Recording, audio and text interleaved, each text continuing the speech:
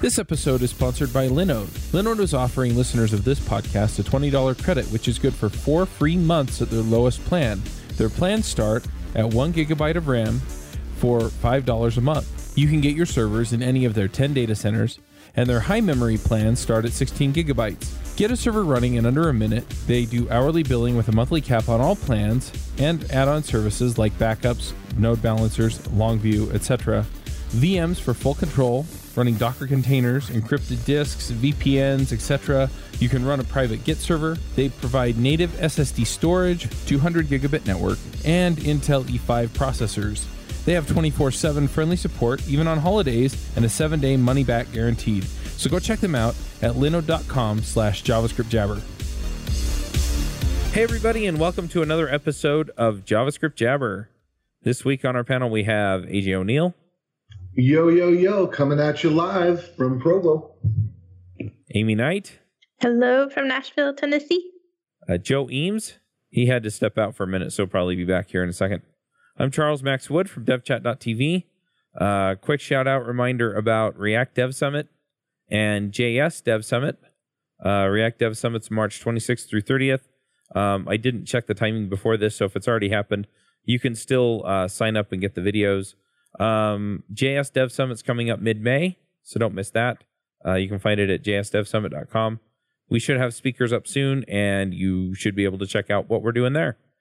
We have a special guest this week, and that's Orta Therox. Hey everyone, I am on the 27th floor of a skyscraper in Manhattan. Very cool. We brought you on to talk about this tool called Danger. Sounds dangerous. Dangerous. There's your dad joke for the day. Yeah, I've been hearing those for so many years. Yeah, I'll bet. Do you want to explain really briefly what it is? Yeah, sure. So Danger comes from this kind of need of being able to make requests of people in pull requests in a really polite, mechanized way. So imagine if your project, like I came from the iOS world, and whenever you make a new version of an app, you always want to be writing a changelog. So imagine if you could have a bot that every time someone makes a pull request, it requests that they add a changelog entry. And so Danger is basically that thing. We call it the ability to create cultural rules about your kind of pull request workflow.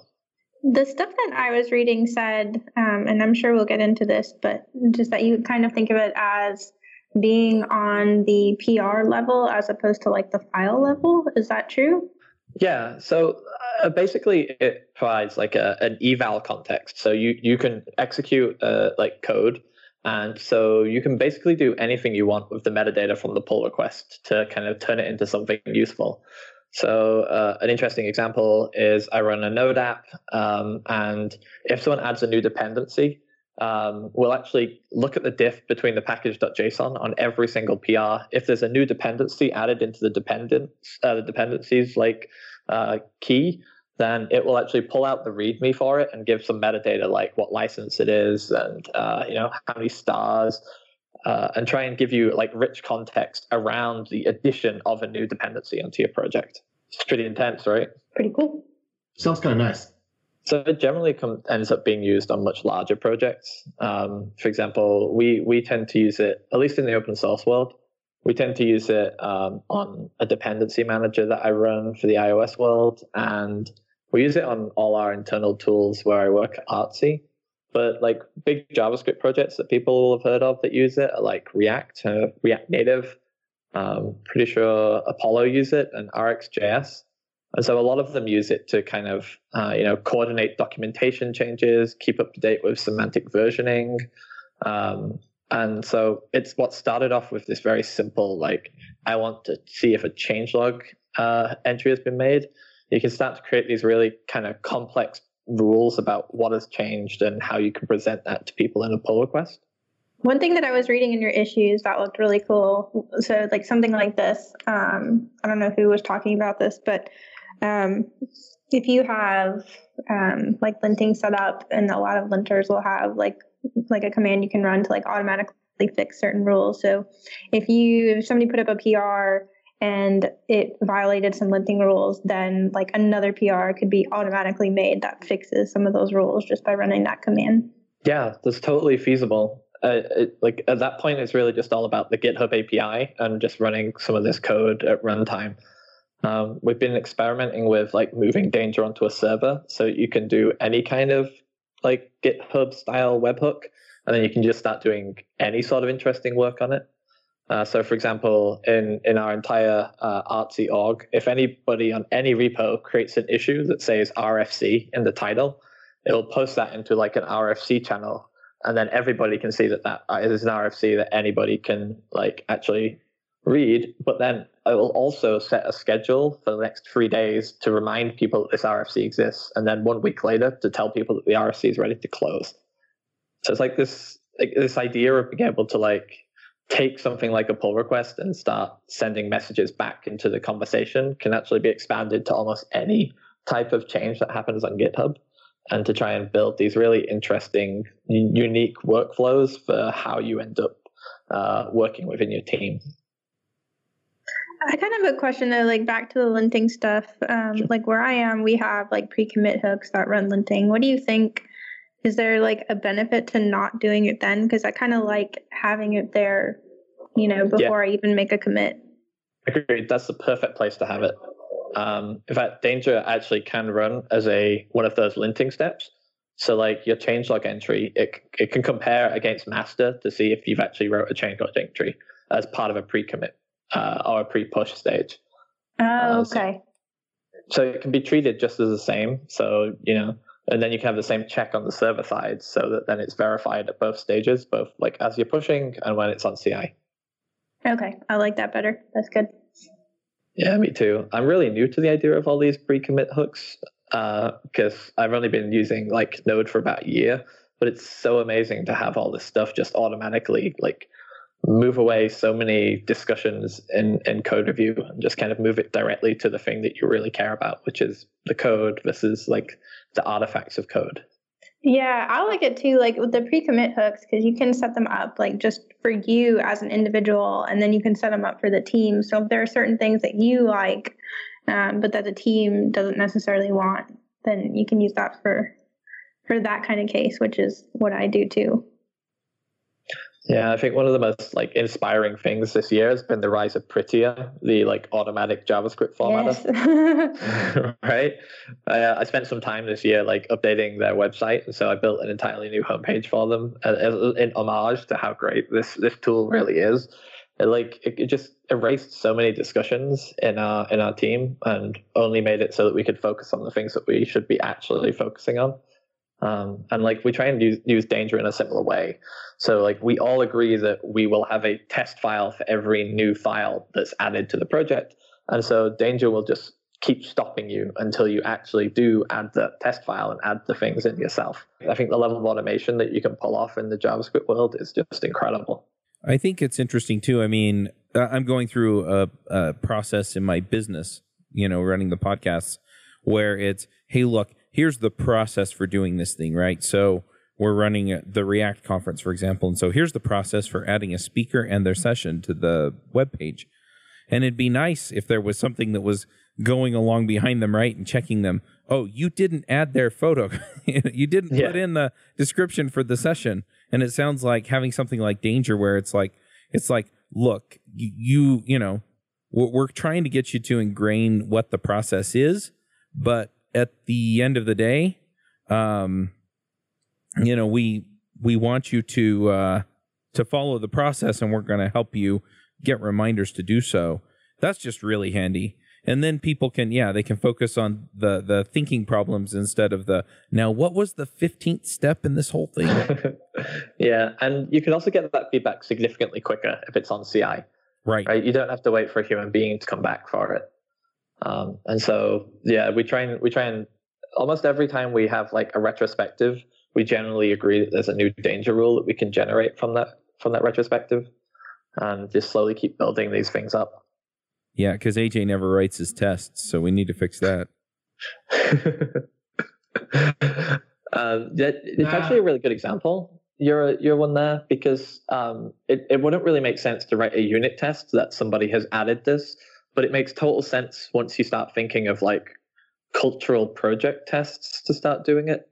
And it really, like, until Danger came along, I never really considered that we could like make tests for the way that we contribute code to each other. Yeah. So first of all, how do I put this on my own machine? So if I'm working on a project, how do I put this in so that it works for me? So there are 2 versions of Danger, 3, 4 if you want to be complicated. There's Danger Ruby, which was my original implementation. I know, right? Danger Ruby is like solid, mature, stable, probably will never break from this point forwards. Supports like GitLab, GitHub, Bitbucket, every CI that basically exists. And so you would just add the gem. So add it to your gem file and then just run bundle exec danger on your CI. And as long as you add a environment variable for like maybe your GitHub API token or your Bitbucket API token, then that's basically your entire flow. You just create a danger file, write a little bit of Ruby to describe the rules, and you're basically good. The bit that gets complicated is like the JavaScript one is I've been working on it for about 1.5 years, so it's not quite as like mature. But in the trade-off, it's grown in very different ways, and so provides like some features that the Ruby version just will never be able to do, which is like pretty awesome from my perspective as someone that's been working on this problem for like 3 years. But if you're just trying to get something done, the Ruby one's great. Now, the other question that I have is with Danger, is JS the implementation language or the language for the rules? Or does it only work in JavaScript and JavaScript-derived languages, or Ruby for the Ruby version? Yeah, so the Ruby version is just for Ruby, but like the iOS community uses the Ruby version. I know a bit of the Python community do, but the JavaScript version has this kind of this process hosting mode, which means that the JavaScript version can run other languages. So there's a version of Danger written in Swift that uses the Danger JavaScript kind of bootstrap itself and handle like all the communications with GitHub, and it just handles the process of running your like Swift Danger file. So the rules can be wrote in Swift, but the actual like end implementation is all done in JavaScript with communications. So it's a bit like XPC, if you know much about, or IPC, depending on whether you've done systems processing or not. So that allows you any language. So there's a Go implementation, there's a Ruby implementation that uses Danger to JavaScript, and there's also like server implementation that separates different servers can execute the same Danger files. It's a really clever abstraction. That's cool. Right? I've been trying to think of a way to be able to do what is essentially hosted Danger. So instead of you running it on CI, you can just go to a GitHub webpage and just click, authenticate. And then effectively, you can just make a JavaScript Danger file, and it can be applied on every single repo on your entire org instantly. We do that for spell checking. So every single markdown file in every repo in our org is spell checked, and that's all done at server side. So you ship a PR, it does it instantly because it doesn't need to run on CI, and as you just make edits, it will just slowly remove the spell check messages from your system. So do you just do an npm install, make it a global executable? Yeah, just I don't think so. I don't really believe in global executables. I run the iOS dependency manager, and so every time I get the chance to tell someone to not install any type of global dependency, you should try and avoid that. So I always recommend either running, like adding it to your project and then do npm run or yarn run to actually execute these things. Specifically so that versioning is just handled correctly. But it really is just a case of yarn add Danger and then yarn run Danger in your CI once you've created the Danger file. They actually have this really nice init function that kind of introduces you to Danger step by step, kind of walks you through all the pieces, so you can actually understand what's going on, because it can feel quite magical because it's just like adding a few magic global variables and executing code arbitrarily. And so I spent quite a lot of time trying to consider what does the new user flow look like for someone that's maybe heard of Danger but doesn't actually get the underlying ideas. And so that's usually the right way to go. Just running npx Danger init. That would be it. So like every place I've ever worked, when we have test coverage, we just run those in CI, and the build will fail if you don't pass. Like either a test fails or like coverage doesn't meet the right threshold. Yeah. So how would using Danger like be better than just doing something like that? I think Danger sits on top of something like that. So an example being that if there's a DangerJS plugin, so when your jest tests run, you can make it output a JSON file, and then Danger can read that JSON file. And so instead of your fail just failing because your CI has failed, you can actually then post a comment showing you what parts of CI has failed. So it could be about Jest, it could be about TSLint, it could be about any of those things. And it's about the communication. Okay. Yeah, that makes more sense then. So it would just tell me, like, rather than me having to like click through to Jenkins and check the line number or something like that, it'll just tell me right there. Okay. Right there in the comment. And then every time you do a build, it will update that same comment. So you'll always know. I can see how that would be. Just the feedback loop would be a little bit faster there, and just like not having to click through to something else. Yeah, I mean, it's really nice that it just shows it in Slack. So if you've only got one or two things, then it'll show you the top of the message, and you'll know exactly where to go without even having to go to GitHub to go look at it. So what kinds of rules can you write for this system? Well, part of it is that it's just a Turing complete language. So literally anything you can write in Ruby or JavaScript, you can just do. Like some of the more interesting ones are so React, the JavaScript framework. Every time someone runs a PR on React, it will try and figure out whether the PR has changed the distributed build sizes. So it will run through the full build process, and then it will compare the sort of gzipped file size of the build compared to the previous version. And so Danger will tell you if you have actually increased the bytes of the distributed build file that will eventually get released.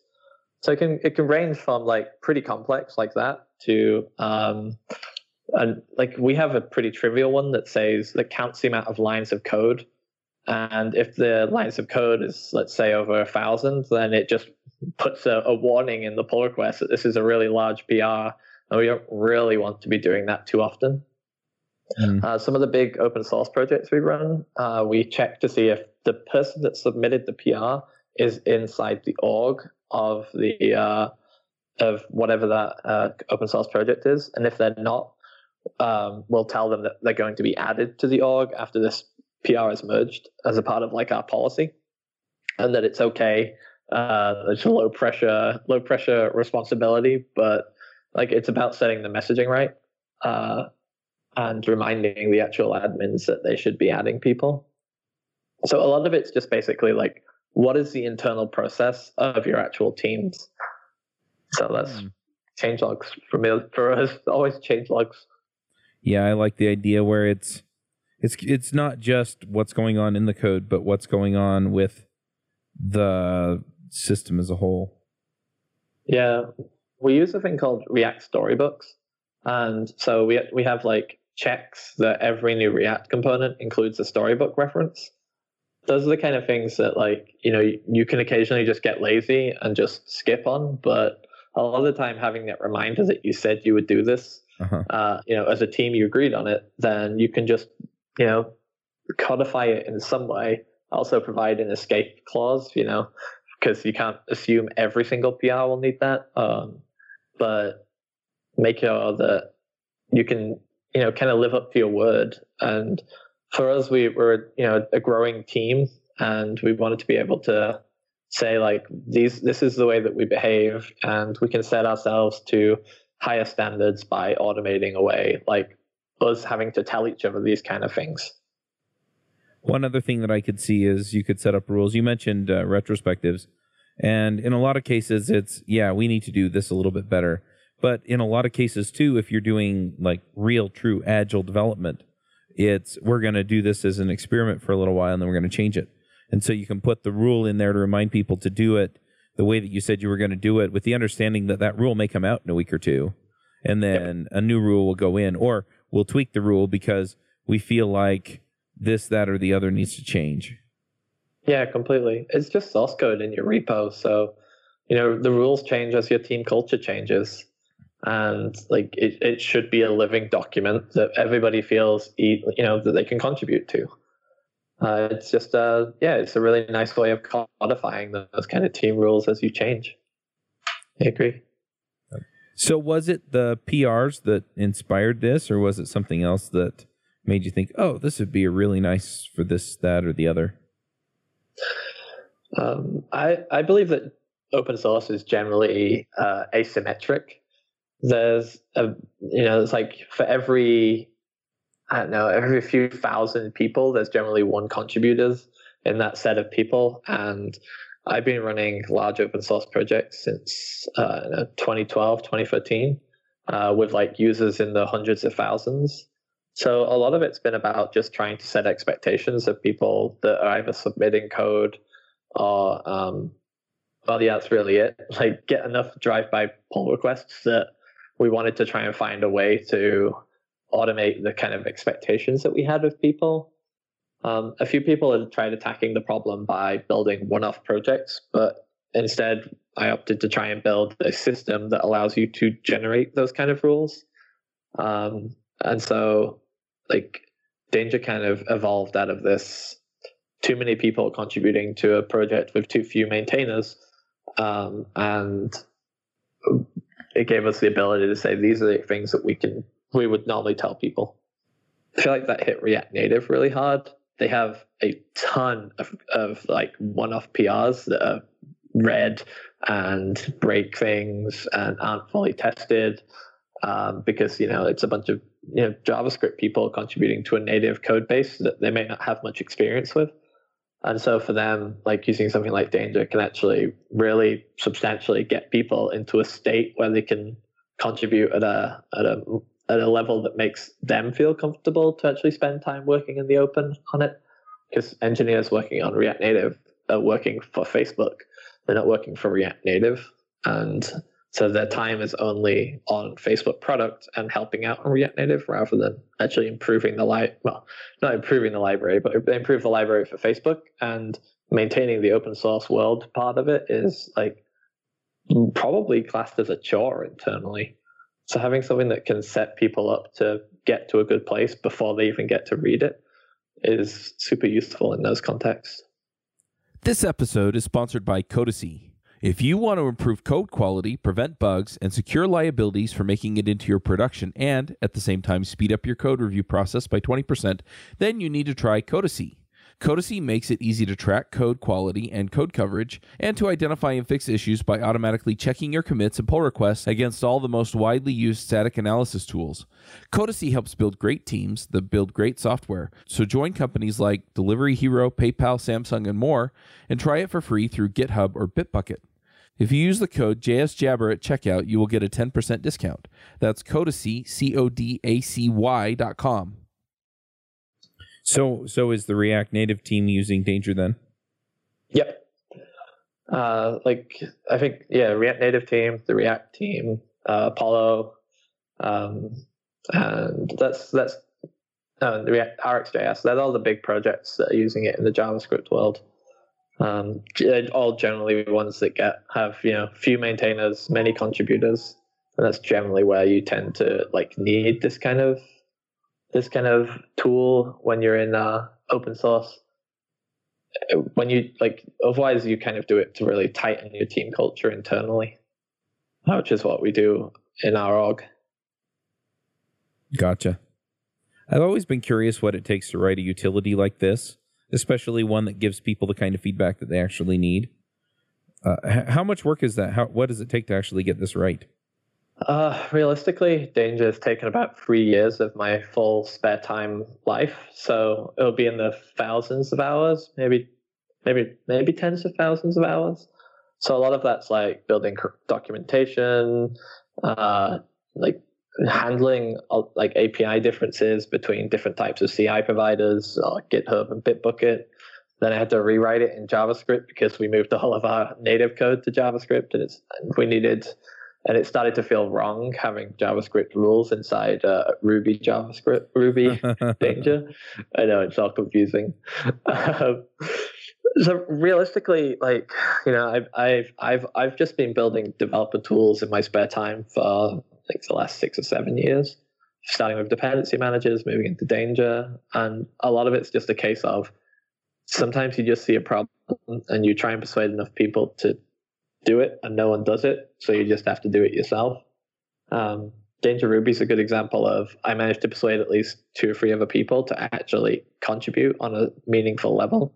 So maintaining that's much less of a problem for me because I don't have to maintain it too hard, and it's classed as now a mature done project. So there's not much need to push it forwards in the way that I am with Danger JavaScript.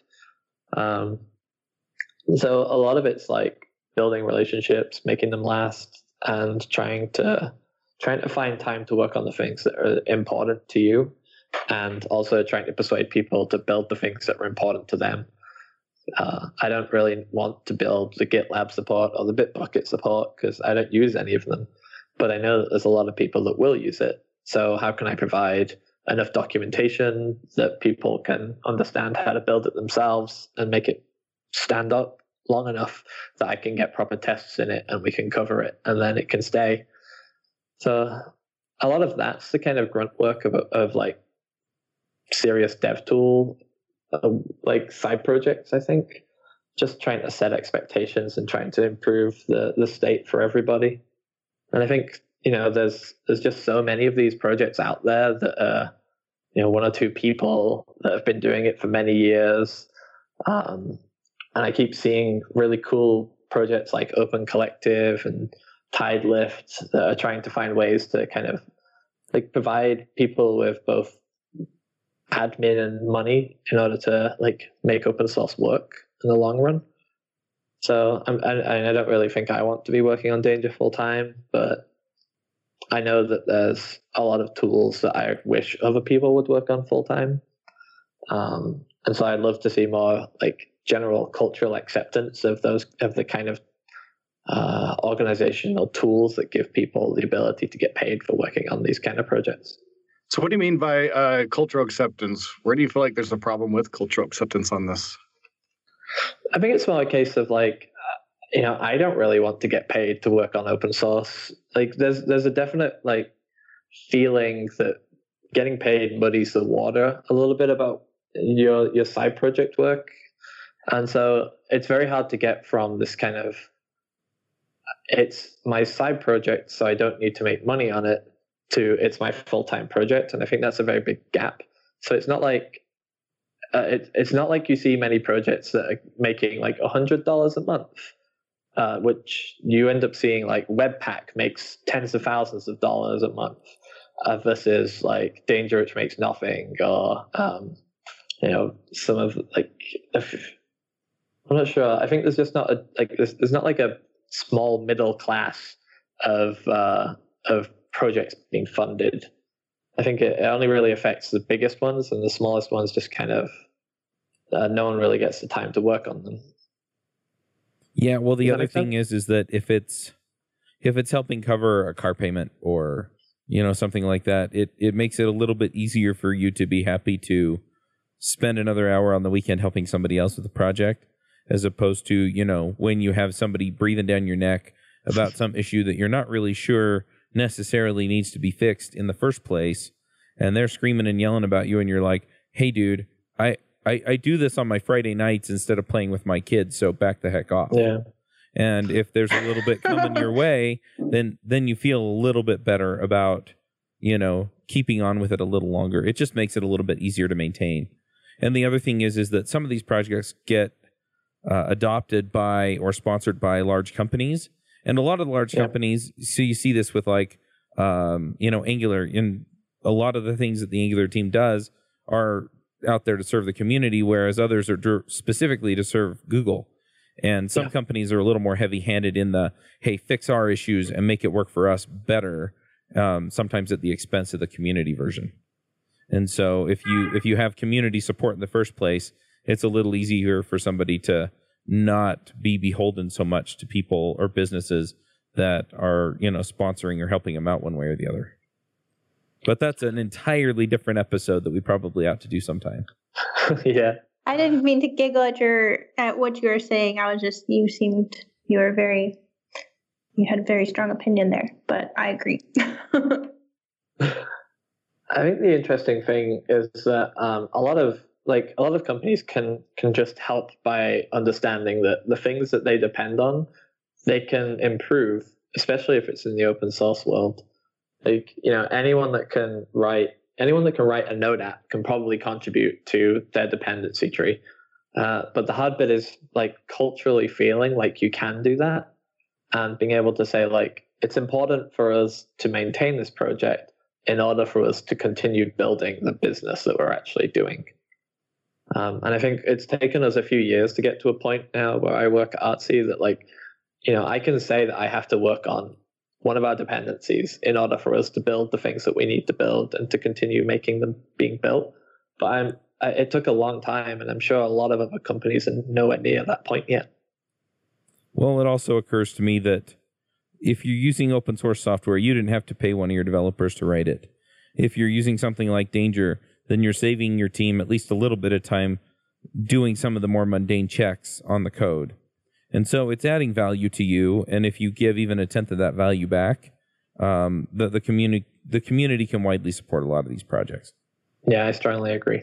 Well, I think the part of the problem there is the better you are at being a marketer, then the better you are going to have finding funding. And so it's an entirely different, it's hey, I really just want to support this project, but now I got to become a promoter and a a marketer. There's a lot of truth to that. Yeah, it's it's part of the whole, how do you even know these things exist? The community all of these communities are so large that actually being heard can be very difficult.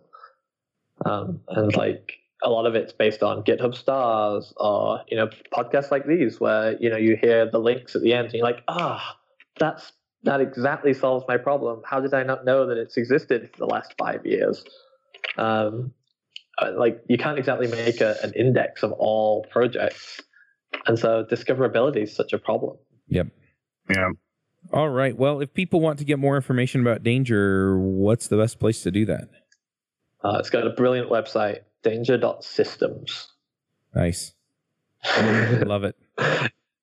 It has both the Ruby and web and JavaScript sides. And while I've got you, the JavaScript side is really interesting, actually. Every time a new build of the website is made, so every time it's a new version of Danger or one of its plugins is updated, it creates an entirely new color scheme based off a random tweet from a particular bot account.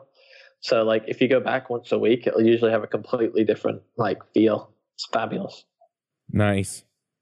And if people want to see what you're working on, do you have a blog or Twitter account, or is it all on GitHub? Where's your stuff? Yeah, I'm 100% open source. So I'm just Orta, ORTA, on all of those things. And generally speaking, I actually use the company's blog to write most of my most interesting works. So look at the blog for Artsy, ArtSY, and you'll find anything that I've wrote that's interesting there. Awesome. Well, let's go ahead and do some picks. For you, the listeners of JavaScript Jabber, Loot Crate is offering an opportunity to save 10% on any new subscription at lootcrate.com. Just enter the promo code BRIDGE10 for 10% savings. Loot Crate is one of my favorite things. Every month I get a box in the mail, costs less than $20, and it comes with all kinds of goodies. I have stuff from, just looking at my shelf, Batman, Spider-Man, Ninja Turtles, Back to the Future, Lord of the Rings, Star Wars, and much, much more. So if you're a geek, a gamer, anything like that, and you want cool stuff to put around your office, cool t-shirts, comic books, etc., then definitely check out Loot Crate. To save 10% on your new subscription, go to lootcrate.com/Ruby. Again, that's lootcrate.com/Ruby to save 10% on any new subscription. Enter the promo code BRIDGE10 for 10% savings. Amy, do you want to start us off with our picks? Sure, and I do have a couple. So as I was kind of looking into danger for this episode, I stumbled across I can never say his name, Stoiber, his blog, and he actually uses it for his projects. So he talks about, like, if anybody, I guess, wants to check out the projects, like, he's using it in style components, and I know we talked about, like, with Jest. So I guess check out his blog and check out this post. I'll put a link in the show notes. The other thing, so, new developers, as they're like trying to get the first job or whatever, they're always like, hitting this issue. And it's a, question I get asked a lot, about like take home challenges and stuff like that. So I think I saw this on Hacker News, but somebody, put together a website, called fullstackinterviewing.com, and there's an article on here, the ultimate guide to kicking ass on take-home coding challenges. So, like, one of the things in here that I know people kind of will ask is, like, do I write tests? And the answer is, in my opinion, and as this blog states, the answer is yes. So it asks a lot of questions like that. I don't know. It goes into pretty good depth, and I really, really like just how kind of like off the cuff this person is in their responses and stuff. So anyways, I'll put a link for that as well in the show notes, and that's it for me. All right, Joe, what are your picks? All right, I got a couple of picks for you here.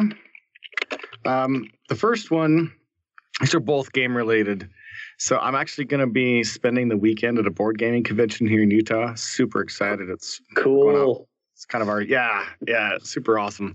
It's kind of our celebration for the anniversary between my wife and I when we got married. So I'm really excited to be heading out to that. And so, wait, when and where is it? It's up in Layton, just north of Salt Lake. It's this weekend, Thursday, Friday, Saturday. Everybody's going to join you now. Well, by the time this gets published, it'll be over. But Chuck and AJ and Amy and can we all join you? Yeah, Orta, you guys are all welcome to come. Please come. Sure love that. My wife and I are celebrating our 13th wedding anniversary this weekend as well. So. Oh, happy anniversary to all you guys. Yeah, happy anniversary. Yeah. So, in conjunction with that, I'm going to pick the conference, which is called SaltCon.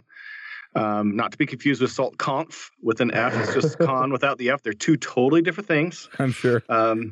But I played a board game recently with my kids that was actually a really fun, very unique board game. So if you have kids and you're looking for a unique kind of a board game, or you've always you maybe yourself enjoyed Dungeons & Dragons or wanted to get into it, this kind of a mix of board games and a role-playing game like Dungeons & Dragons. There's a few games like this out, such as Mice and Mystics. But this one's called Stuffed Fables. And the people that are play stuffed animals that are protecting their little girl when she goes to sleep from the monsters under the bed. And it's, think a little bit of Toy Story mixed with maybe, what's the Disney movie about the emotions? Inside Out? Inside. Yeah, is it Inside Out? Yeah. Yep. Think kind of a little bit like that, but you're playing stuffed animals. And it's got a really unique format. There's this storybook, and you turn over a page. And on the right is the rules, and on the left is sort of the map, the board that you're on. And you do something, you have to get to the next spot, and it might be like you're in a pile of toys, and there's a train that's leaving with the stuff, with the blanket that your little girl has, and you're trying to rescue it. So you got to get to the train, and there's certain rules and conditions. You got to work together to get there. And if you don't make it in time, then you have to walk. But if you do make it on the train, then you get to ride and if you have to walk, you have to go to the next page. And if you make it on the train, you go 2 pages ahead, and you just turn the page, and there's the new map. It's really fun.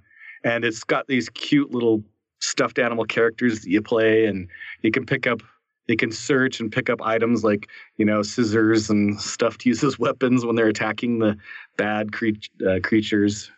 And I just had a super fun time. My kids are a little bit older, 13 to 19, but they really enjoyed it. And I think it would be also very fun for kids that are a bit younger as well. So Stuffed Fables is my first pick, and then I'll pick SaltCon as well as my second pick.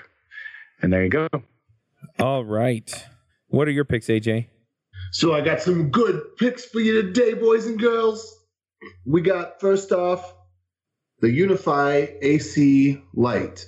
So if you like Wi-Fi that works, then you must also be using this already, because that's the only one I've ever known that works, and I've never heard anyone else talk about any other one that works. So So this is useless for you. But if you'd like to like Wi-Fi that works, the Unify system is really cool. It's a business grade system, but the setup is actually really easy. There's a couple things in there that are maybe like they're questions that are a little, I don't want to use the word confusing. It's just because it's a business setup. I don't know. The setup is different, but it's not. I don't think that it's difficult. I don't think that it's more difficult than the average router, but it's different. And or not router, excuse me, access point. It's an access point. So you have to have a router still, but it's got good range. It works well. It's pretty sweet. But if you're timid, then maybe don't try it because it is different than what you're used to, and you do need to have a router with it. It's not a standalone router. It's only an access point.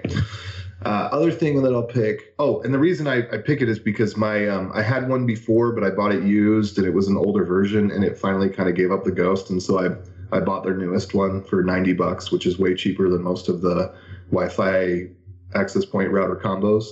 And then just plugged it back in where the other one was before, and it's singing like an angel.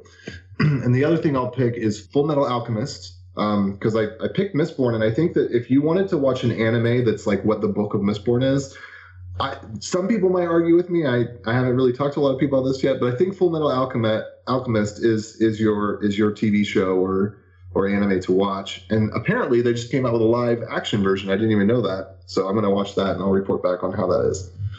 Awesome. I'm going to jump in here with a couple of picks.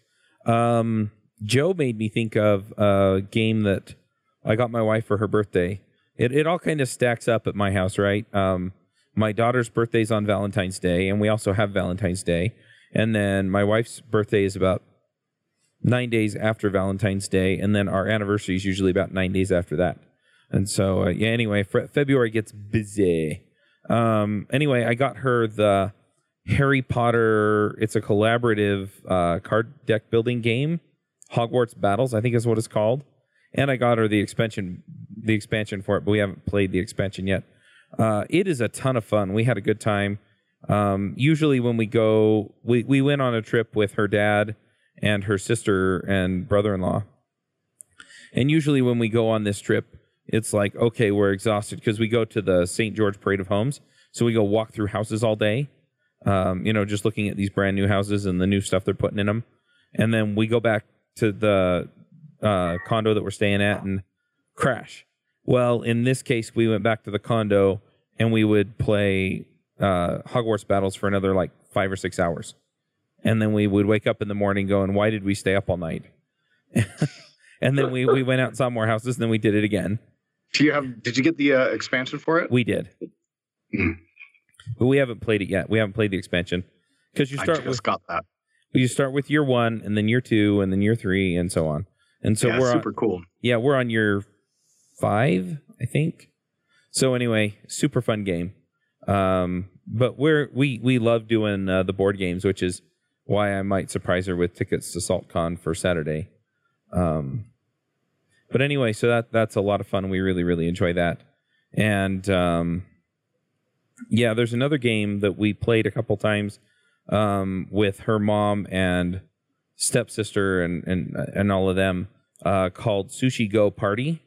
And that's a super fun game too. It's a little bit different. So you have different, basically sushi menus that you set up, and then you get different points for the different kinds of things on the menu. And that there are different rules for the different cards, but you play a card and then pass your hand to the right, and then play a card and pass your hand to the right. And so you can't always plan on what you're going to be able to play, but some of the cards you get points for every 3 you get. So if you have 2 of them, they're not worth anything. Or if you're the only one that plays the card on that round. And so, you have no idea. You know what the people ahead of you probably have, but you don't really know that either. So anyway, it's a fun game. And it's one that you got to play it through once to learn it. You can't sit down and try to explain it to people. You have to just play it and let the first round be confusing. Because I try to play with my family and they got all up in a huff. Oh, this is too hard. No, just play it through once. Then it's fun. The first round isn't fun. Second round's fun. Yep. And third and fourth, fifth. So it's a good one. So I'm going to pick that. And then the last thing that I'm going to pick is, we were talking to Orta before the show, So a year and a half ago was my first time in New York City, and I just was wandering through Times Square with a couple of the guys from the iFreak show and AJ, and I ran across a guy who was selling basically tickets that'll get you into 3 or 4 attractions. And so I picked the ones that I wanted to go see, and it turns out that that ticket, and it was just some guy on the street, but it was totally legit. They let me into all these places. It would have cost me about $80 or $90 to go see all those things, and the ticket itself cost $40 or $50. So if you plan ahead, I think you can actually order some of those online because they had a website, and go get anyway.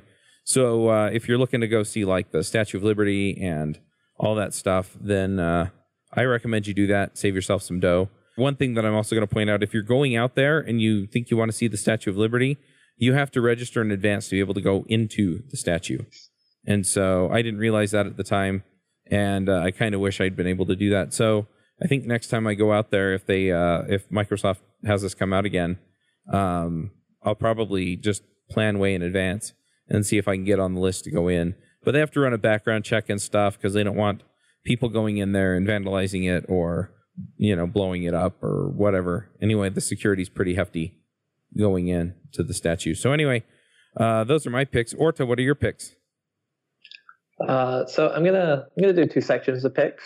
The first is the quick one. So I'd recommend that everybody watch The Wire. It's an old, but it's damn good. I only got around to watching it like at the start of this year, and I still can't stop thinking about it. If you like that kind of thing, then you'll probably also like a book called Worm. It's like a online publication that's been released on like 3 times a week for a few years. It's super good. And then the other thing that I wanted to talk about is that I think this year is going to be the year that JavaScript contributes to other communities in a big way. So like you can see this pattern emerging. So Webpack supports Rust. Jest supports like JavaScript. Jest supports running like tests in other languages. Prettier supports running prettifying other languages. So like Prettier runs on PHP, Swift, Ruby, and Danger does the same thing too. Like I think there's lots of space now in the JavaScript community to start thinking about how the great tooling that we build can actually start affecting other communities. And so instead of a link, I want you to think about what other things there could be to like do there. Very cool. Sounds good. Well, we'll have to get you on Ruby Rogues to talk about Danger for Ruby. And thanks for coming and talking to us about basically automating processes for your applications. Ooh. All right. We will wrap this up and we'll catch everyone next week. Bandwidth for this segment is provided by CacheFly, the world's fastest CDN. Deliver your content fast with CacheFly. Visit CACHEFLY.com to learn more.